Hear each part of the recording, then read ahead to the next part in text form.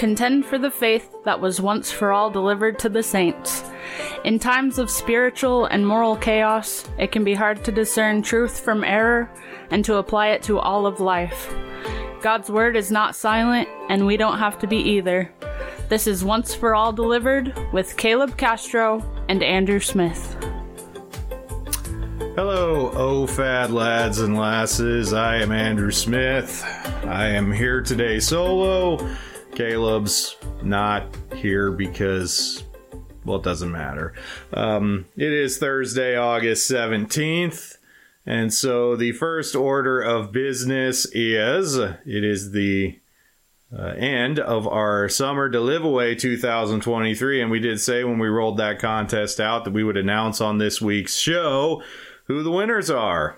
Well, there was one minor issue with that, and that is that the only piece of information we collect on entrance into that contest is their email address. So if I were going to announce who won, that would mean that I would have to read your email address on the show, and you probably don't want me to do that.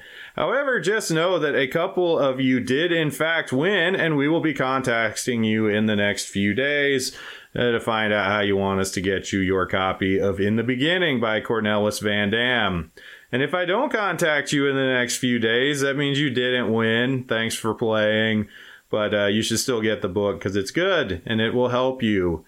So like I said, I'm here solo today. I'm going to talk about a subject that doesn't get a lot of attention, but I would like to give it some attention. And so here goes nothing or everything or... what am I even talking about? I don't know. The topic I want to talk about today is the accreditation of theological seminaries, particularly in our Presbyterian and Reformed world. And that pertains to a particular accreditation body. And if you're like, what on earth are you talking about? Well, don't worry. I'm going to explain it to you. Now, the reason that I want to look into this subject is to answer a larger question. That's some things I've done in the last year or so and have been researching for a few years now on my own. Basically, I want to answer a particular question. Why do seminaries drift leftward? Why do institutions of higher learning, even Christian ones, even ones that are supposed to be biblical and confessional ones, why do they liberalize? Why do they seem to inevitably spiral down towards being these places where strange doctrine is taught and ways that it is introduced into our churches? I've done a couple of other things towards this end. Sometime last year, I did a piece on federal aid money that was awarded during the COVID-19 pandemic, and some of the issues with that, how our Presbyterian and Reformed seminaries took that money to the tune of millions of dollars, and some of the troubling stipulations that came along with that. There was requirements in applying for those funds to comply with all federal non-discrimination laws and regulations and such, which is especially problematic, for instance, this side of the Bostock decision, when federal non-discrimination has been expanded to include issues of sexual orientation and gender identity. It's also these non-discrimination ordinances and policies that are used to promote ideologies like critical race theory and liberation theology, things that as Christians, they're not biblical, they're not in keeping with our doctrinal standards, and they're problematic. So that was one. And then also last year, sometime I don't remember exactly when, but I went on the Restless podcast as a guest to try to help answer the question, why are teaching elders or ministers generally more liberal than their ruling elder counterparts? And part of that is they go to seminary. But then the question arises, well, what is it about seminaries that makes them lean this way, makes them seem to slide liberal over time? Well, there's various forces in play. I did mention the money aspect, and I discussed that in some detail in that COVID project. It's still out there on our website, onceforalldelivered.com. You can go look it up. I got a bunch of charts and numbers and all sorts of fun stuff to talk about this money and what it means. But another layer to this that I think we need to talk about, and it doesn't get enough attention, is accreditation. So I want to talk today about the accreditation of seminaries and some of the issues with that and why we as Christians, why we as members of Christ's church should care. So, big first question, what is accreditation? Accreditation in many countries is a function of government, but in the United States it's actually not. It's primarily the work of non-governmental organizations, NGOs, these big nonprofit entities that are not the government, but seem to wield a certain amount of power given and endorsed by the government towards certain ends. The big dog of accreditation in the United States is the Council for Higher Education Accreditation. It's an NGO that's not part of the government, though it does work in close collaboration with the U.S. Department of Education. And they define accreditation as review of the quality of higher education institutions and programs. In the United States, accreditation is a major way that students, families, government officials, and the press know that an institution or program provides a quality education. Okay, fine. In theory, that sounds decent enough, something worth having. So what's accreditation for? Well, one of the main impetuses behind accreditation is to prevent diploma mills, to prevent fake schools where you can just pay a certain amount of money and get what looks like a degree from what looks like a school. But in reality, it's not real. You didn't do the work. You didn't learn the things you need to know to hold such a degree. There used to be, and still is in some places, a major problem with that, fake schools and fake degrees. So accreditation evaluates schools and programs and makes sure that they're legitimate and make sure that they're actually providing the education that they claim to. Again, a fine enough end in itself. But why does accreditation matter? Why is it important for a school to be accredited other than to simply for it to be known that it's not a diploma mill? Well, accreditation is necessary to receive a lot of certain benefits. It is necessary to receive government funding. It comes back to the money again, doesn't it? In states that do state aid to schools and then federal grants, federal aid, and federal student loans, to participate in any of these programs, you typically have to have an accredited school. It's also usually required by tuition assistance programs. So if you work for an employer and that employer will pay your tuition to go to school, that usually requires going to an accredited school or an accredited program. So that quality control aspect of accreditation is used to make sure that, entities that spend money on education are actually spending money on education.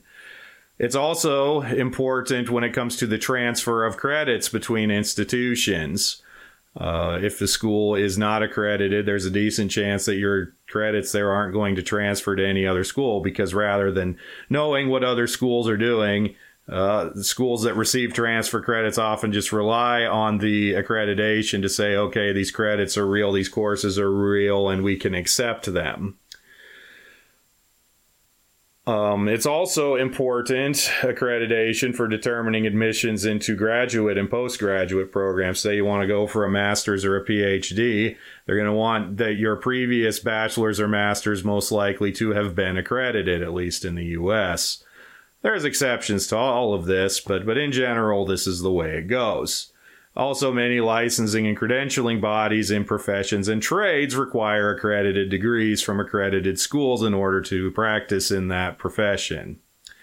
So who does accrediting? I mentioned that there's these non-governmental organizations, and there's two major types of accreditors. There are regional accreditors. So there's ones all over the country. Ones in areas I've been are like the North Central Association of Colleges and Schools, or WASC, when I was out in California, the Western Association of Schools and Colleges. These essentially accredit all the higher education institutions in an area of the country. And they accredit all different kinds of schools. They can accredit your basic, 2-year, 4-year colleges, as well as graduate schools and professional schools. But then there are also program-specific accreditors. So they accredit specific programs, specific disciplines. So you can have accreditors that regulate medical schools or law schools, education schools, business schools. And of course, there is accrediting, and there are accreditors for theological schools. So theological schools have accreditors, program accreditors, and the main player as a program accreditor for theological schools in the United States and Canada is, it's all in the name, the Association for Theological Schools in the United States and Canada. Now, and they essentially accredit all seminaries, all theological schools, and we'll go into some of the detail a little later on as to just how big of a tent they have. But what does this particularly have to do with our Presbyterian and Reformed seminaries? While our interests sometimes veer outside of this, at Once for All Delivered, we're Reformed. I'm Presbyterian, Caleb's Dutch Reformed, and so this is the main area we're interested. Well, most big, I say big in quotes, Reformed seminaries, because nothing we have is that big. We're kind of small here in the Reformed world, but most of our more prominent schools are ATS accredited. RTS, both Westminsters, Philadelphia and California, Covenant, Mid-America Reformed Seminary, Knox, PRTS, RPTS, on and on and on it goes. Almost all of these schools carry ATS accreditation. The lone notable exception would be Greenville Presbyterian Theological Seminary. They have, by conviction, chosen not to be accredited. So, at least not accredited by any of these sorts of bodies. Now, there are other smaller regional Reformed seminaries that aren't ATS accredited. So you could think, for instance, of Heidelberg Seminary out here in South Dakota. They're mainly affiliated with the Reformed Church in the United States, RCUS, a small German Reformed denomination. I'll talk about them a little more later, too. New Geneva Seminary in Colorado is another one. There's Birmingham Theological School in Alabama. There's some of these smaller regional Presbyterian and Reformed seminaries that aren't accredited, but in general, all the major players are. Again, except Greenville. They don't. So these schools that don't have this accreditation, there's certain benefits they don't get, certain things they're missing out on, all this government funding, the ability to use tuition assistance programs and such. That's all limited if you don't want to play the accreditation game. So I mentioned ATS, this main accrediting body of schools in the U.S. and Canada. So what are they? They were formed in 1918. They've been around a while. They've been around over 100 years. They accredit a very broad range of schools. They do accredit Protestant schools, but they also accredit Catholic, Orthodox, mainline. Again, even many like large state schools have accreditation through ATS, state schools that have theological programs within them. So it includes our NAPARC adjacent seminaries. I've listed some of them before. It also includes things like Southern Baptist seminaries.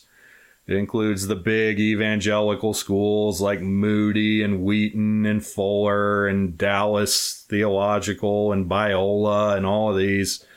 Again, it also includes mainline seminaries, Princeton, Yale, Harvard, the Ivy League. You know, these used to be decent Orthodox theological schools. Now they're wacky and liberal, and we wouldn't trust them. You can think of schools like Union Theological Seminary in New York City. This is a place recently famous for praying to plants. It was also the longtime employer of James Cone, the father of Black liberation theology. You think of a school like Duke Divinity, a notoriously liberal and notoriously expensive school. All this to say, ATS and all the schools it accredits is the biggest of big tents. It's very, very uninterested in a particular biblical or theological commitments. Again, biggest of big tent that it can fit all of these things in. It's now, if you're part of the Presbyterian and Reformed world, or even just the conservative world, sorry, been talking too long, got to drink a little water. There's a bit of irony in this, in that this brings together things that don't necessarily fit together. You can think of some of the history of our Presbyterian and Reformed institutions, like you could think of how J. Gresham Machen got ran out of Princeton for refusing to bow the knee to liberalism, and he went and founded Westminster Seminary. Well, under the umbrella of ATS, Westminster and Princeton, they're accredited by the same body. Isn't that interesting? Mid-America Reformed Seminary was founded in many ways in reaction to the liberalism of Calvin Seminary and the Christian Reformed Church, but they're both accredited by ATS. You have things like the Southern Baptists and the American Baptists. Their schools are accredited together by ATS. So again, you have these very divergent schools, these very divergent beliefs, all existing in this big tent that is ATS. Now, if that doesn't start to maybe, perk up your radar a little bit and think, that sounds a little odd. How does that work out exactly? Well, I'm going to tell you. I'm going to walk you through some of the ATS's policies and procedures and such.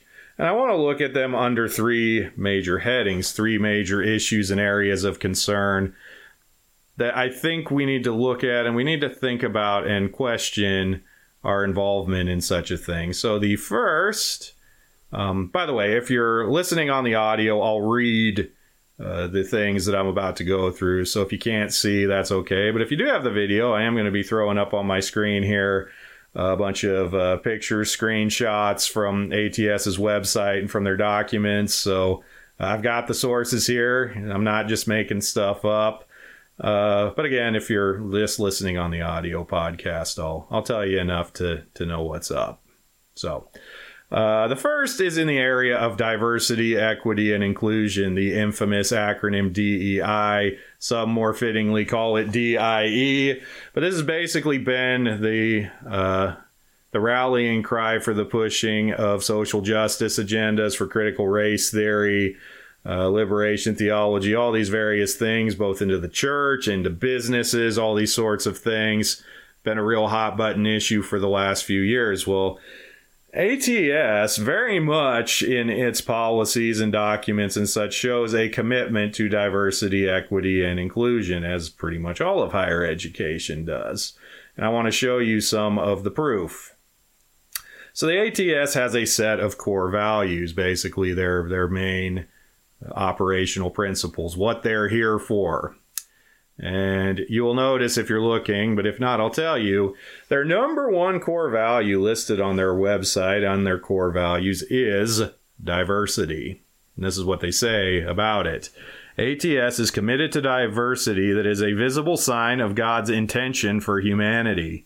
The association values the multiple forms of diversity that exist among the member schools and encourages each school to continuously define and demonstrate its own commitment to diversity within the context of its mission, history, constituency, educational practices, structures, and theological commitments. So number one core value for ATS, the Association of Theological Schools, is diversity. Note that it's not the Bible. It's not theology. It's not even Christianity. No, number one core value of ATS is diversity. Now, on the same page on the website, after the core values, they add this. They say, in addition to these core values, the association values formal education for ministerial leadership and advocates on behalf of its benefit for religious leaders, religious institutions, and the work of religion in broader publics. And then this, values justice in society and institutions. It seeks to embody justice in its organizational life, values accountability for student learning, and both values and advocates for quality in the practice of ministry. So they want to embody justice. When you embody something, you're essentially saying you want to be that thing. You want the main body that accredits our theological schools. They want to be an instrument of justice, and that is their number one core value. And it's what they list here as a priority of theirs even before accountability and learning, quality and practice of ministry. It's diversity before all else. And you'll see this as a recurring theme as we continue to work through some of these documents. But wait, there's more. So the ATS has a couple of major policy documents that I'll be referring to.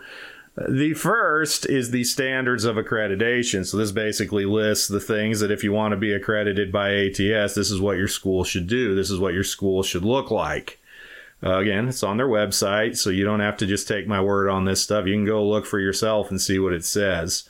So 1.5, the school acts with integrity by valuing, defining, and demonstrating diversity within the context of its mission, history, constituency, and theological commitments.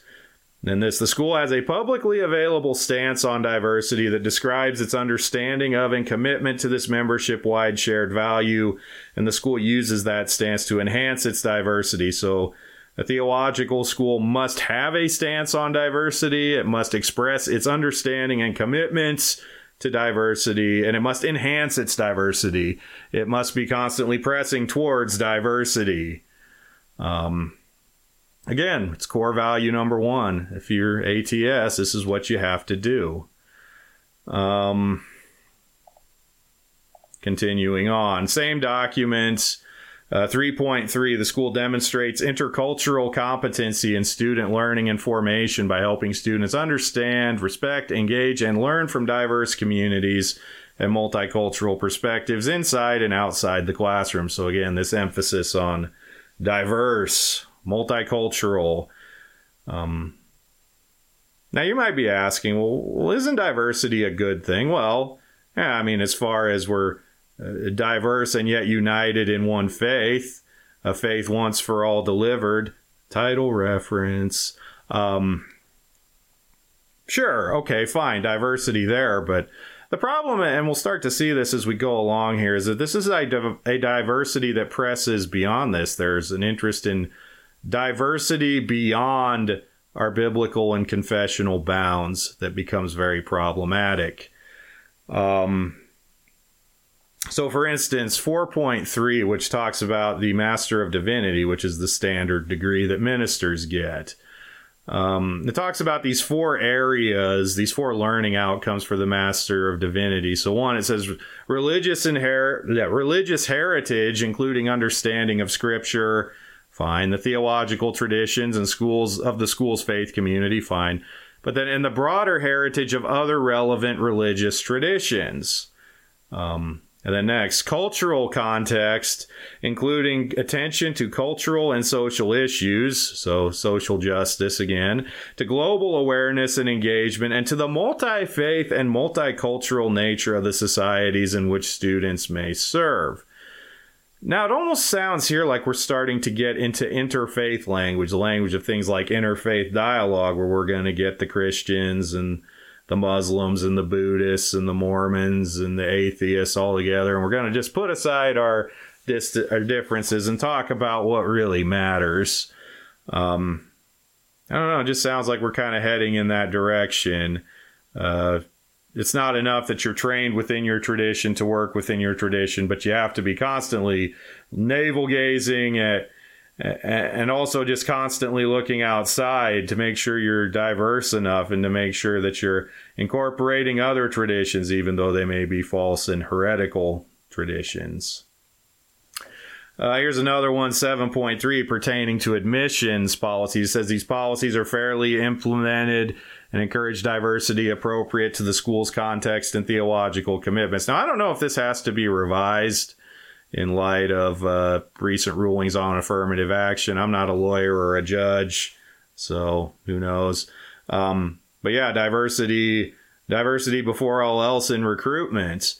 So what kind of diversity are we talking about? Are we talking about racial, ethnic diversity? Okay. But are we talking about theological diversity? Because in some of these things, as we go along, we'll start to see what seems to be a call for theological diversity. Then there's definitely going to be a call for sexual diversity, at least as it pertains to the role of women.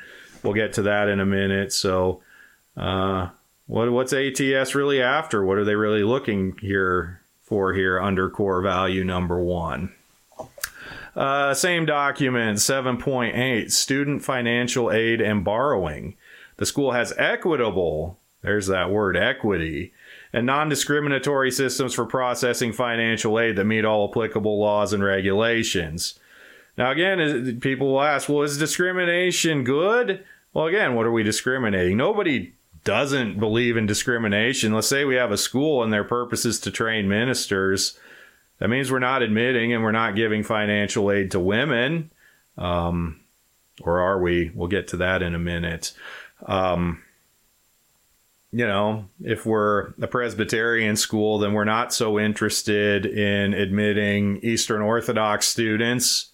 They got their own schools. Let them go study there. Or we're not interested in admitting atheists.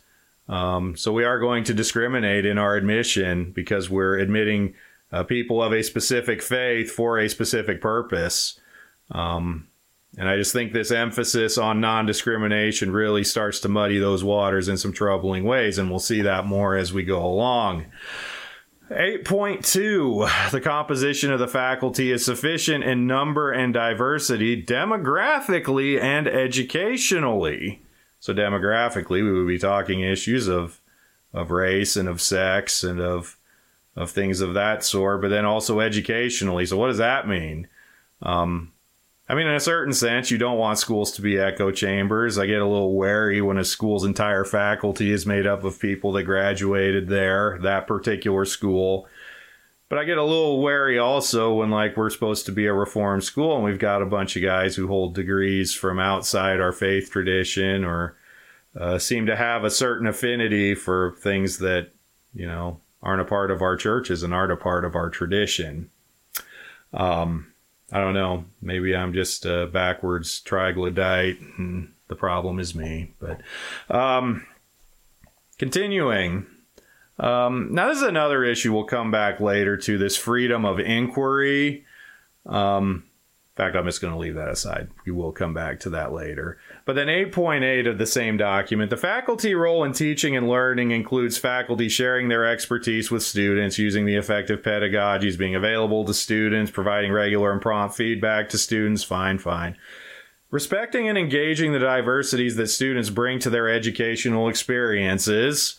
So all these other things we've already talked about. And then enhancing students' capacities to serve in a religiously diverse, multicultural, and globally interconnected world. Now, just to be honest, I'm a Christian. I believe Jesus Christ is the King of Kings and the Lord of Lords. And I just preached on John 14 and how Jesus is the way and the truth and the life. Religious diversity is not something that I am interested in. And as Christians, we shouldn't be interested in it. We want people to bow the knee to Christ and confess Christ and believe Christ and receive salvation in Christ. Miss me with religious diversity. 10.2, the school publishes and consistently applies personnel policies and procedures that ensure a safe, fair, and productive environment, including those regarding procedural fairness, sexual harassment and abuse, other forms of misconduct, non-discrimination, there it is again, which apparently includes religious diversity.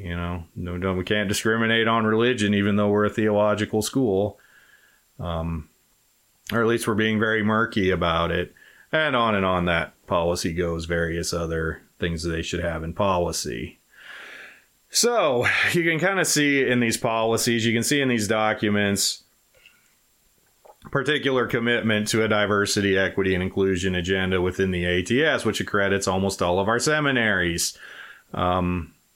Really makes you wonder, really makes you think, especially when you see some of the things and some of the ideas that seminaries are cranking out these days.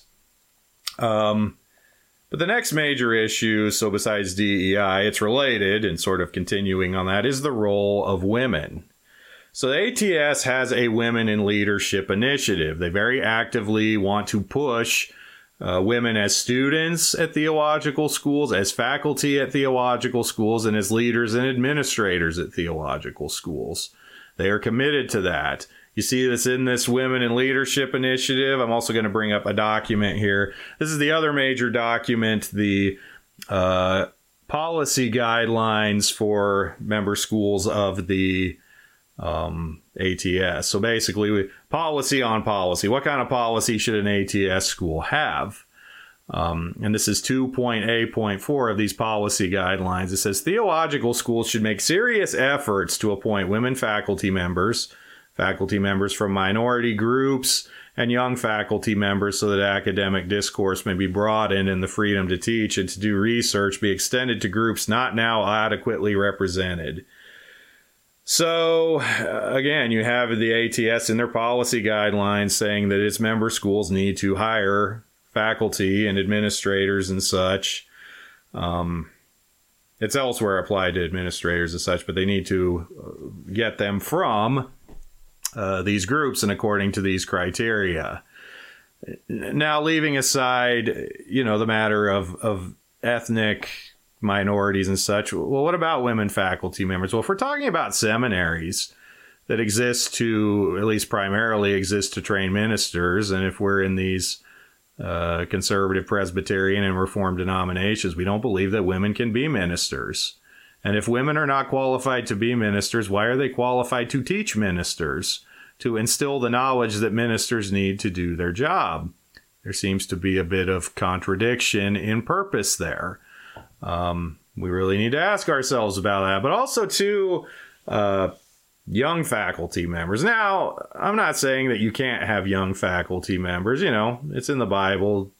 Paul writes to Timothy, don't let them despise you because of your youth. But also, there is a certain wisdom and experience that's gained with age and that's gained with time. And I guess ATS doesn't really want you thinking about that or considering that.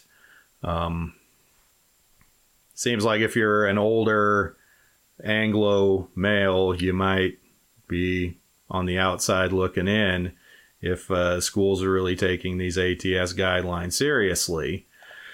And then the third major issue, besides the role of women and besides diversity, equity, and inclusion, comes down to academic freedom and confessional disputes. So all of our seminaries in the NAPARC world, they would say they're confessional. They would say they subscribe the Westminster Standards and or the three forms of unity. But what does ATS have to say about that? Well, this is from the Policy Guidelines 1.b. In pursuit of the inquiry for truth, a theological school which has a confessional or doctrinal standard may expect that its faculty subscribe to that standard. Okay, yeah. We want that. And the requirement for such subscription should be mutually understood at the time of their affiliation with the institution. Okay, fine.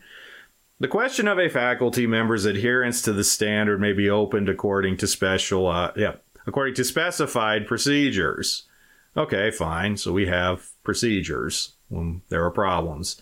But then here's where things start to get a little dicey. It says, any challenge to the confessional or doctrinal regularity of a faculty member should be subject to open hearing before the faculty member's colleagues and before the governing board of the school after consultation with students.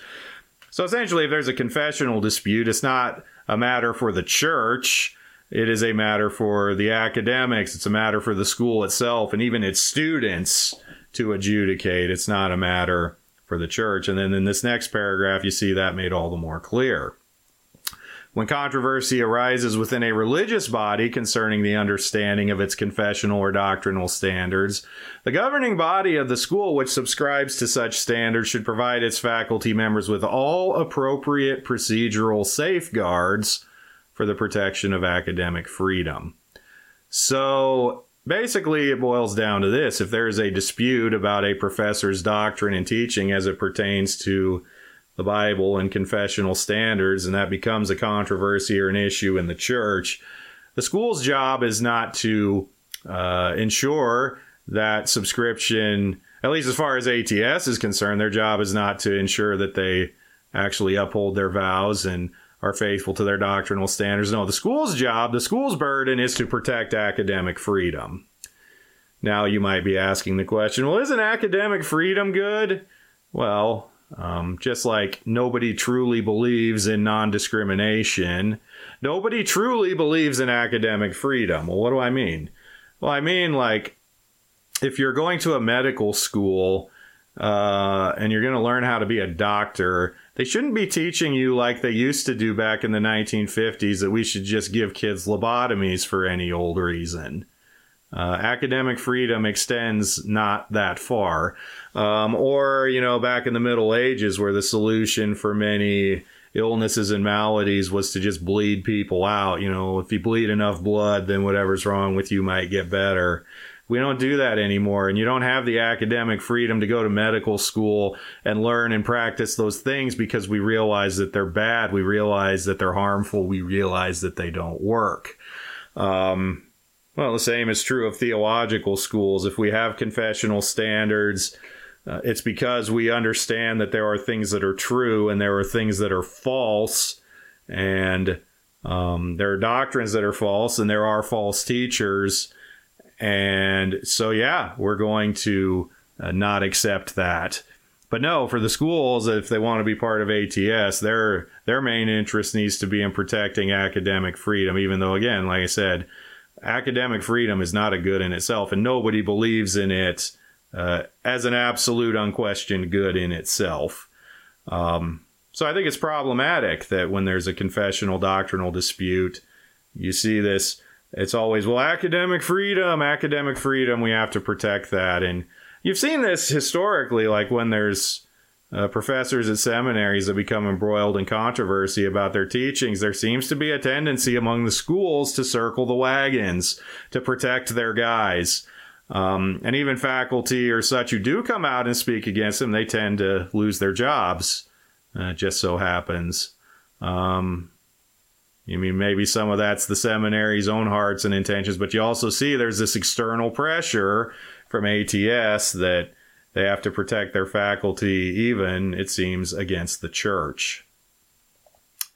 Here's some more. 1.D of the policy guidelines. Teachers should have freedom in the classroom to discuss the subjects in which they have competence and may claim to be specialists without harassment or limitations. So basically teach the things in which you are an expert. Expertise governs, not doctrinal or confessional fidelity. And then there's a footnote attached to this one. It says, as members of an academic institution, professors seek above all to be effective teachers and scholars. Although professors observe the stated regulations of the institution, provided the regulations do not contravene academic freedom, they maintain their right to criticize and seek revision. So again, your policies and regulations cannot contravene academic freedom. So I guess if your policy includes beliefs in the Bible and it includes confessional standards, can't contravene academic freedom. And your professors, even if they sign up for that confessional standard, they maintain their right to criticize and seek revision. So at least according to the ATS rules, you can say you're confessional and the school can require you to be confessional, but they can't actually enforce confessional orthodoxy on their professors. I think you can see just how big of a problem this could be in a seminary environment. And then finally, ATS regards it as fundamental. This is 6.B of the policy guidelines. ATS regards it as fundamentally inappropriate for member schools to be subjected to accreditation there emphasized in italics, from any non-peer body or agency, ecclesiastical or other. Evaluation, however, for institutional purposes may well come from ecclesiastical bodies or others. So basically, ATS is saying accreditation is our thing, and the church has no right to be involved in that. They can evaluate, whatever that means, but accreditation is our thing, and the church basically needs to stay out and mind its own business. So you can see here in these policy guidelines of ATS a certain prejudice, a certain, I dare almost say opposition to the enforcement of any kind of doctrinal fidelity among professors at theological schools, which includes our seminaries. So those are the three kind of big categories of issues: DEI issues, and then women's issues, and then issues of academic freedom. And as we look at the ATS's policies and documents, it holds some problematic stances on these. So, what do you all think about this? You might be thinking, Andrew, you're just being too cynical when you're reading of this. It surely can't be that bad, can it? Well, maybe it's not. I mean, we do have our schools that do consist of ministers in our denominations, and maybe they're just doing the best they can within this framework, but they are within this framework, and I'd say this framework itself is troubling. And, I've raised as we've gone along some of the potential objections. Well, don't we want diversity? Well, I mean, diversity to a point, diversity within the Christian faith, diversity within our theological tradition, diversity that contends for the faith once for all delivered.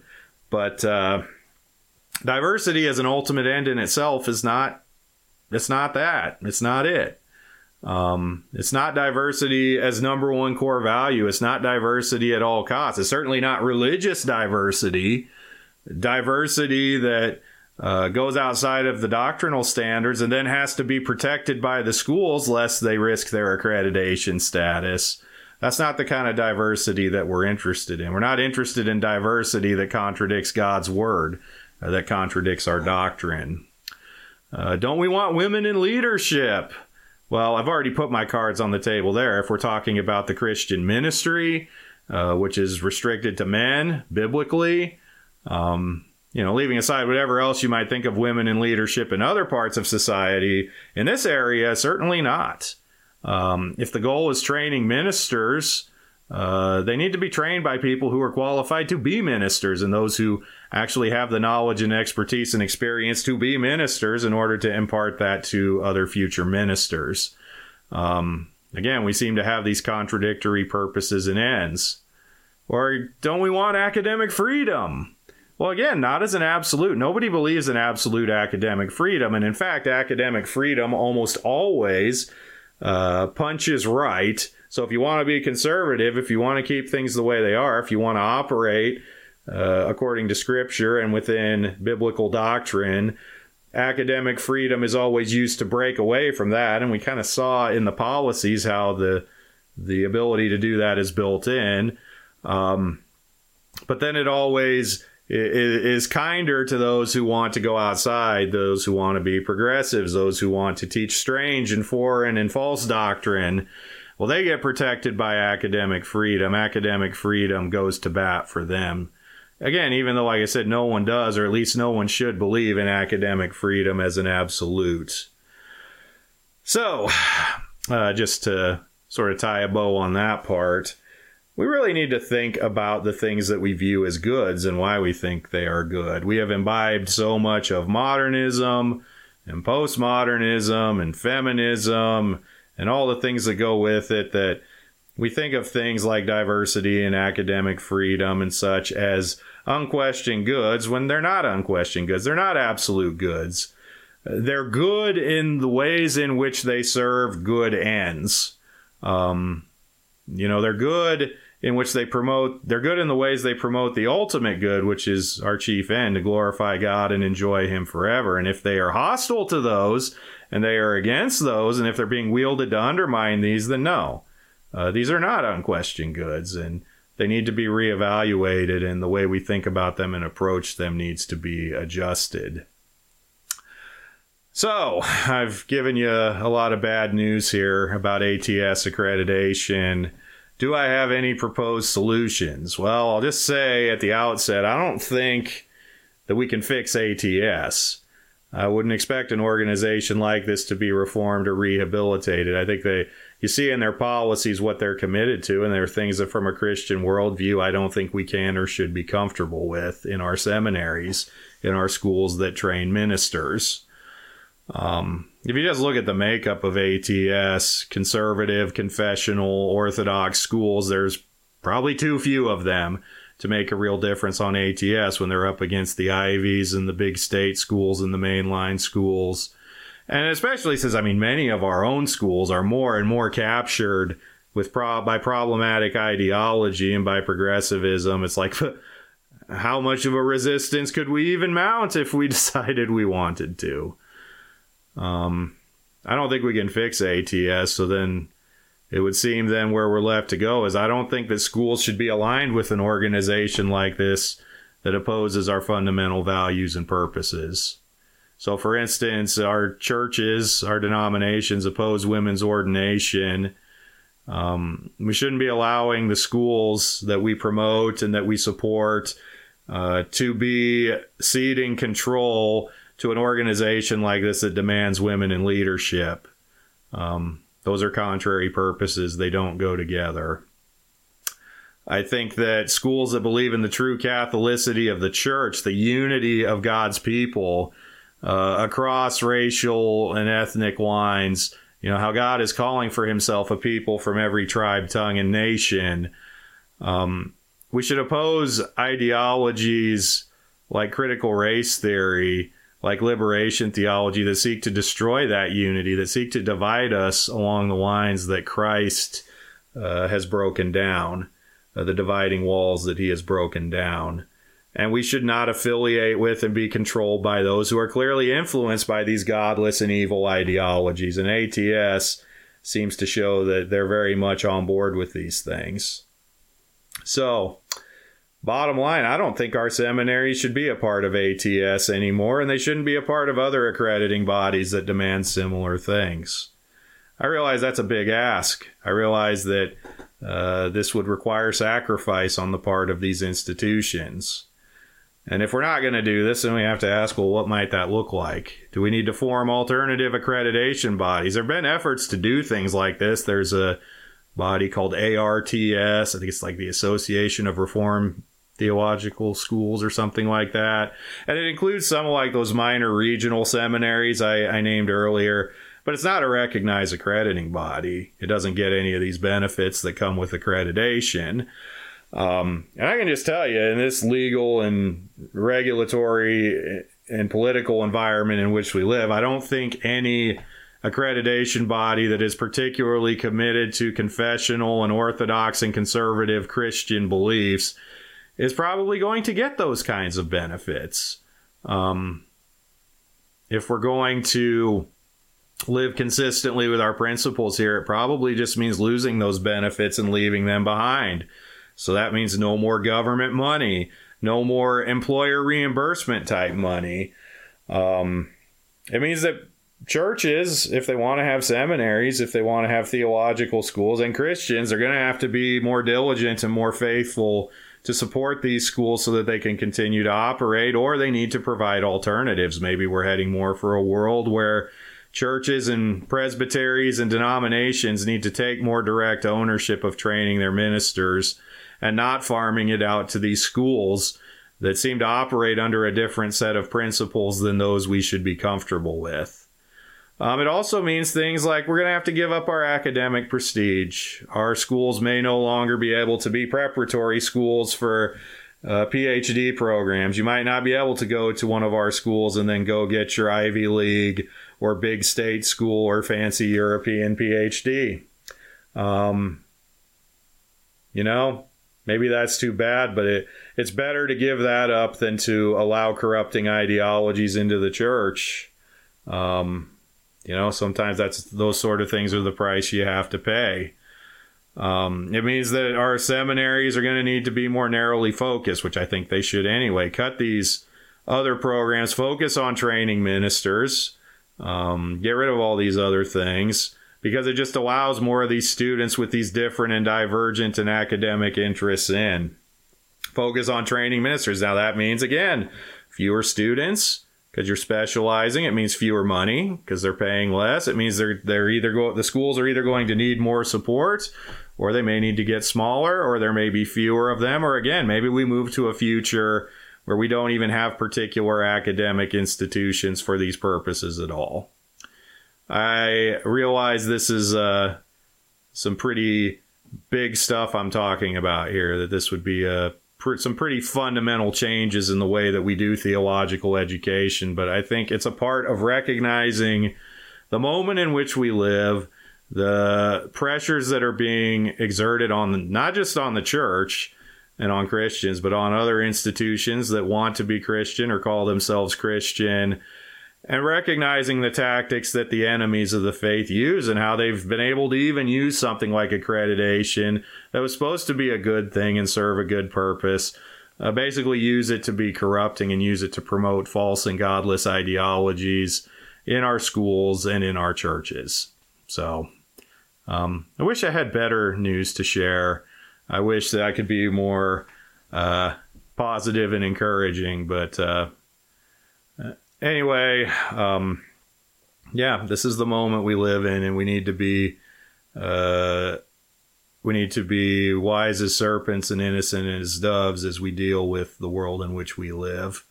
I do think one thing, regardless of where we go from here, we definitely need closer church oversight in the seminaries. For one thing, I think that the churches need to know, like, these sorts of issues, what's going on. I'm guessing there's a good chance before now, if you're listening to this, you never heard of accreditation at all. Or if you did hear of accreditation, you just kind of thought, as with other things we've talked about today, that it's an unquestioned good. It's how we know that our schools are good and how we know that they're doing their job. And yet you see that, well, all is not well in accreditation world. So people need to know these issues and these pressures, and the churches need to know them. So as they're thinking about schools, supporting schools, sending their students to schools, they know what's out there and they know what to look for and they know what they're dealing with. I think as one example, maybe something that we need to see more of, I think of the Reformed churches in the United States. It's a small German Reformed denomination. I mentioned them earlier because they're closely tied to Heidelberg Seminary here in South Dakota, and they have a lot of churches here in the Dakotas. But they actually have a denominational list of approved seminaries. They send their guys to seminaries, they visit them, they sit in on classes, they talk to the people, and they basically approve or disapprove seminaries as to we want our students going to these places or we don't. I think that would be a good thing for denominations and churches to pursue. These are the schools we like. These are the schools that are doing what we think they should. And these are the ones that aren't. Maybe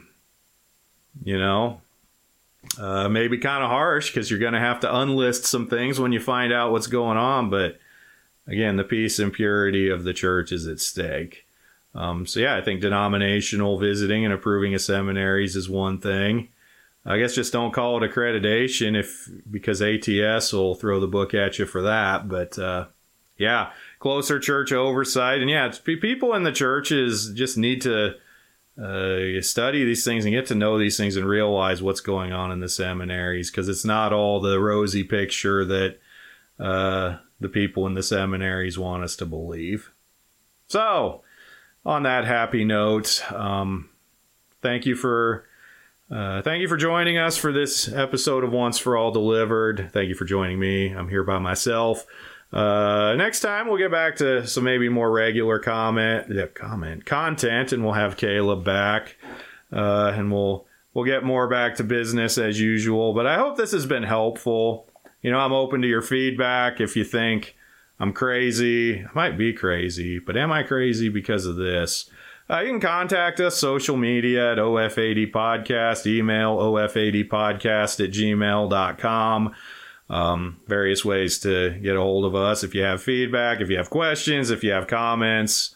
I don't know if we're done with this issue or not. We'll see if this is something we may need to dive into deeper. But I at least wanted to get some of these issues and items out there so we can start to think about them as Christians in an ever increasingly hostile world that opposes Christ and opposes his word. Not everything that seems friendly is, and we may need to have some hard discussions in the future about what we're doing as a church and how we're even training up the next generation of ministers. So anyway, thank you for joining. This has been Once for All Delivered, and we hope you'll join us again next time. Next time.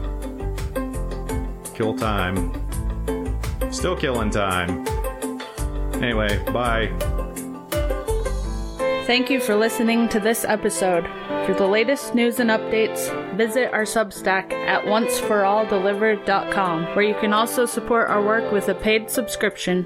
You can also follow us on social media at OFAD Podcast. If you like what you have heard, leave a 5-star review where you get your podcasts, and spread the word about the show. Once for All Delivered is hosted by Andrew Smith and Caleb Castro, and produced by Andrew and Heidi Smith. A special thank you to our founding members, Eric and Kathy Hepker. We hope you will join us again next time on Once for All Delivered.